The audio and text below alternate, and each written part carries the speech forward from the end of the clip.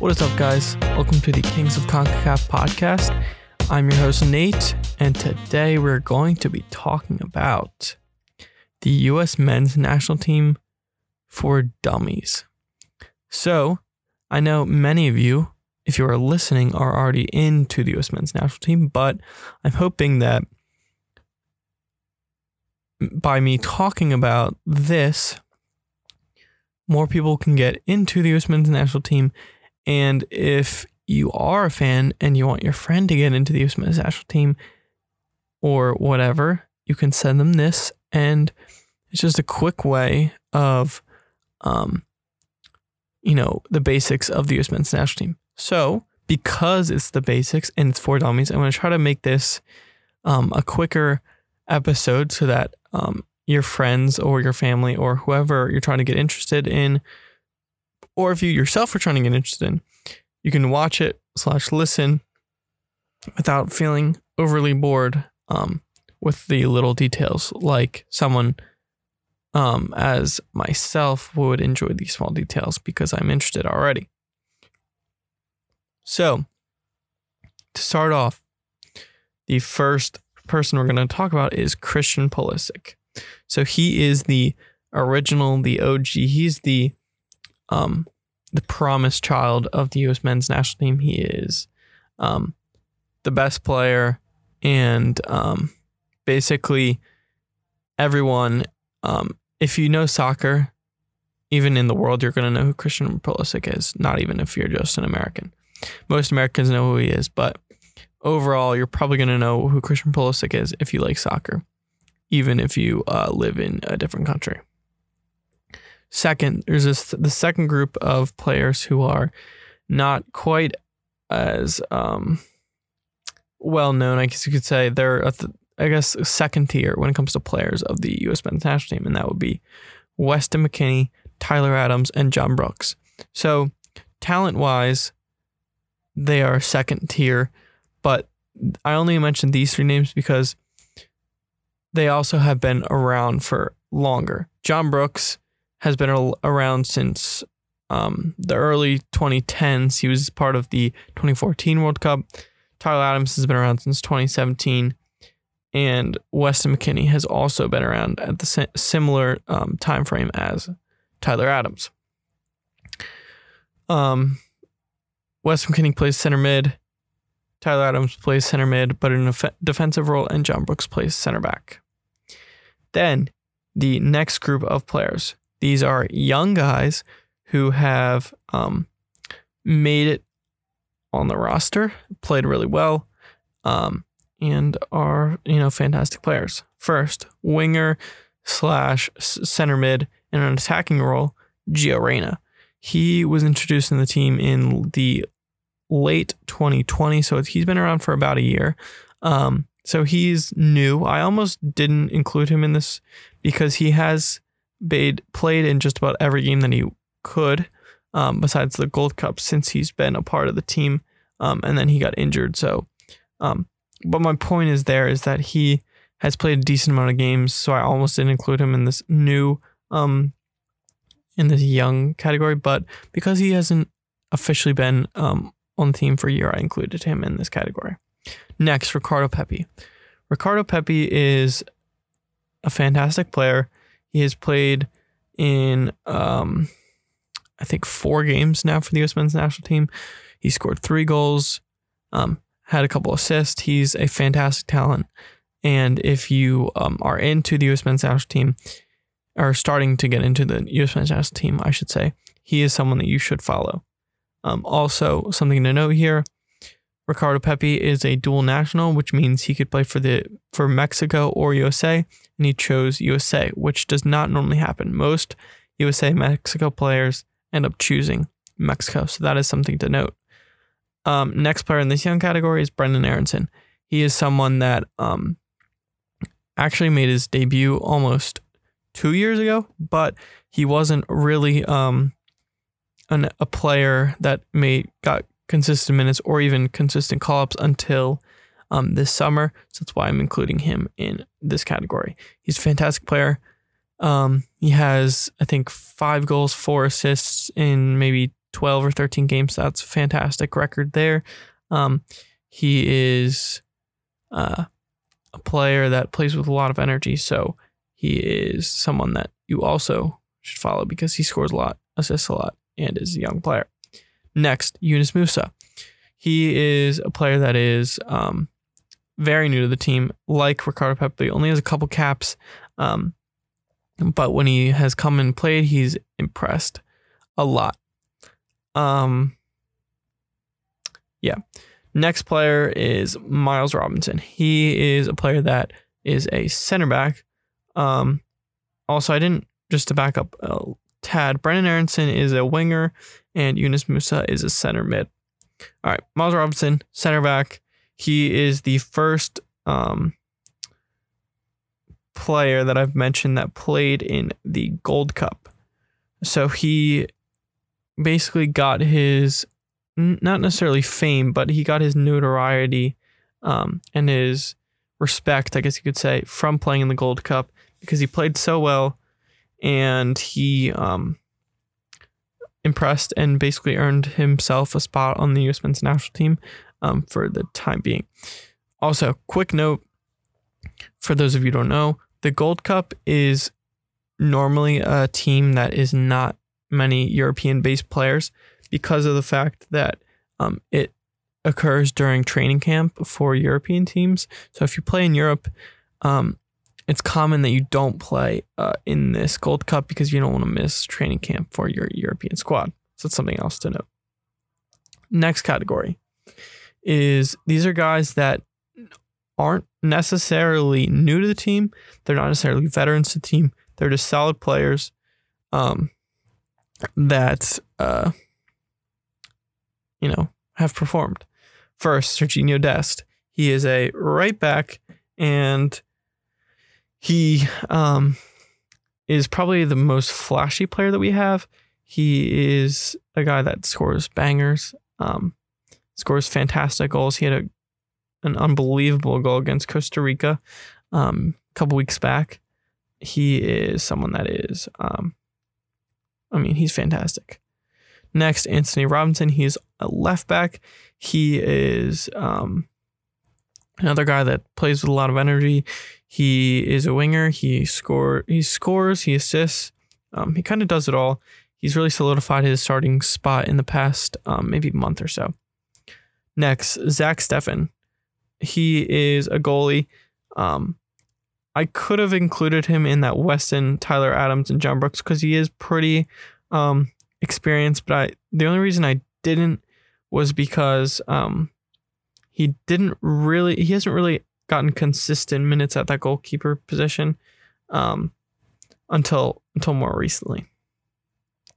Next, Tim Weah. He's a winger, the son of George Weah. So if you know anything about soccer, but not necessarily the U.S. men's national team, I'm sure you know who George Weah is. He was once the World Soccer Player of the Year, and Tim Weah, I don't think is quite as good as George Weah, but he is a very good player. And then finally, Matt Turner. Matt Turner could have been included in the young, new category, but I didn't include him because he has been part of the team for a little bit longer than those guys have, even though he not necessarily has played as much as some of those guys, but he has been kind of part of the pool for just as long, if not longer, than some of those guys.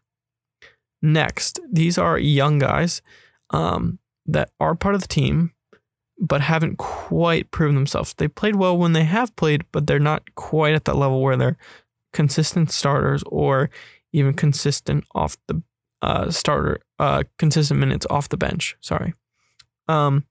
First, Chris Richards. He is a guy who I believe will one day become our starting center back for the U.S. men's national team, but he's still very young.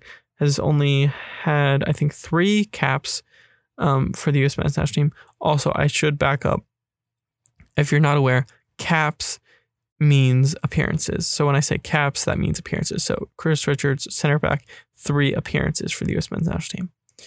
Then Gianluca Busio. He is a midfielder, center mid, who is a great passer.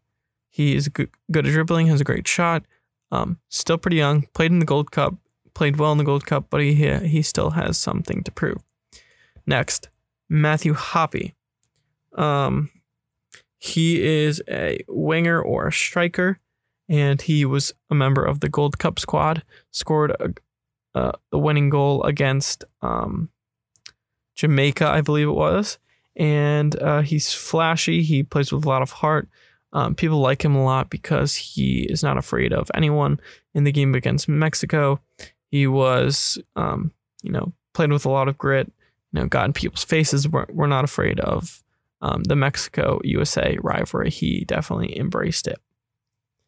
All right, moving on to the next category, Euro snobs. So, lots of people in the U.S. men's national team community call fans who just like European-based players Euro snobs. So most of the players that I have, said in the previous couple sections were mostly players that played in the European leagues. Ricardo Pepi is one that doesn't. Miles Robinson is one that doesn't. And Matt Turner is one that doesn't. Those are three players that I mentioned that don't. But I will say all three of those players are rumored to be leaving to go to a European club.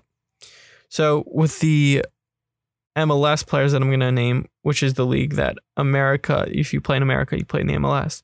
And these players that I'm going to name are part of the squad, but they do play in the MLS, and they don't necessarily always play super well. I'm not going to talk much about them, just going to talk about them and their position. Sebastian Lletget, he plays as a center mid. Not a fan. Lots of people think that he might no longer have a spot in the team. Kellen Acosta, he plays as a defensive center mid, and he is someone that is okay, but not great. Paul Arriola, he plays as a winger.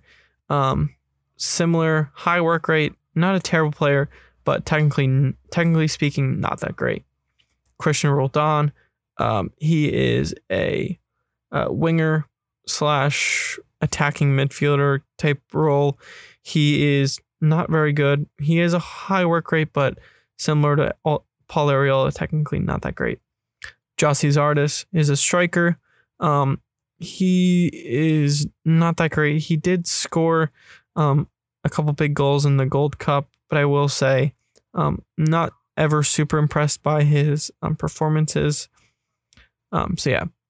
Jackson Ewell, center mid, was a pretty big part of the squad for the summer, but he hasn't been called in or played in the last two camps, so we'll see what his situation is from here on out. Then finally, Walker Zimmerman. He is actually a pretty good center back. Actually don't mind when he plays. And he is someone that, of the MLS players that I didn't name above, or I'll name later in the sections, he is probably the best of those MLS players that I just named.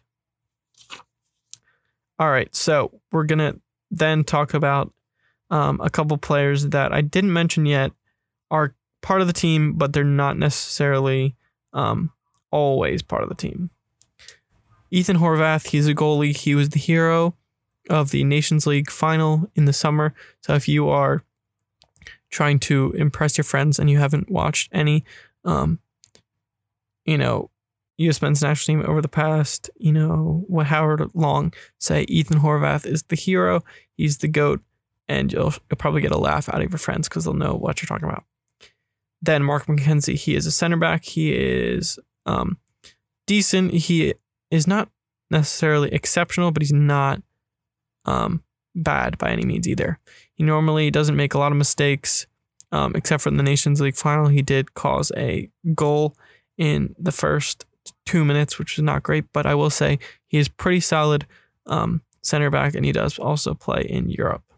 Then Daryl DK, he is a guy that played in Europe. He went out on loan to Europe last year. He played exceptionally well there, but then didn't impress that much when he came to the U.S. men's national team.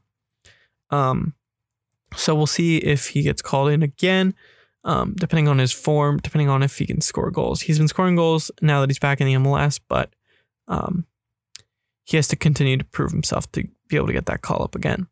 Tim Ream. I almost jokingly put him in the MLS category because he is not good at all. He's old. He gets beat on just about every 1v1 or any defensive situation that he's put in, and that's not good because he is a center back. And also, I will say, if you're listening to this and you like the U.S. men's national team, you will get that Tim Ream joke about putting him in the MLS category because he's just about an MLS center back. Next, Josh Sargent. Josh Sargent is someone that came onto the scene, scored a few goals, but hasn't necessarily produced since then. I think he has 3 goals in, maybe 15 appearances, 18 appearances, whatever. I don't know the exact statistics, but it's not great for someone who is playing striker and played pretty often. He's not a bad player. I think that he's still young, so I think he will develop, and I think that he will be back in the team more consistently in the future. But he is someone that hasn't necessarily lived up to his previous hype. Next, Jordan Pefok. He is someone that's a little bit older of the group. He's not quite 30. I think he's maybe 26, 27. He's okay. He scores for his club team, but he doesn't normally ever do that much for the U.S. men's national team. He's also a striker. And then finally, DeAndre Yedlin. He is someone that has a lot of experience, but I didn't include him up in the other sections because he doesn't exactly always get in the camps. He was part of that 2014 squad, and he is someone that is has a spot maybe in the team from here on out, at least for now. Not here on out, but I think for the next maybe year, he is someone that probably has a spot, at least sporadically. Okay, final category for the U.S. men's national team for dummies. This is a more fun category. I'm not even going to go into these guys at all. I'll just say who they are and why they're important. I guess that will be going into them, but I'm not going to go into them in depth really at all. So these are a group of players that are young prospects and they have not really played at all for the U.S. men's national team. So if you want to impress your friends and start naming off these guys that they have no idea how you would know, these are the guys you would name. These are not all of them. These are just a couple. So Kevin Paredes, center defensive mid, DC United. Caden Clark, center mid, Red Bulls. Ricky Ledesma, he plays like a attacking mid role, occasionally on the wing for PSV. Leon Flock. He is a center defensive mid / center mid for the Philadelphia Union. Justin Che. He is a center back / right back for FC Dallas, and he also at one point played for FC Bayern. Leonard Maloney is a center back for Borussia Dortmund, and finally Dante Sealy is a striker for PSV. He plays on the second team of PSV, but he is gaining a lot of traction and fame, I guess you could say, because he's been scoring goals for them. So that kind of wraps everything up. I named a lot of players. I try to keep it short. I'm at 19 something minutes right now. So if you lost interest, I'm sorry. But halfway through, I'd say I probably got all the players that are really important before those MLS group. Those are the ones that are really important. Those are the ones you should know. And if you don't know any of the rest, it's not necessarily the end of the world. Okay, that does it. That was U.S. Men's National Team for Dummies. I'm your host, Nate, and I will talk to you next time.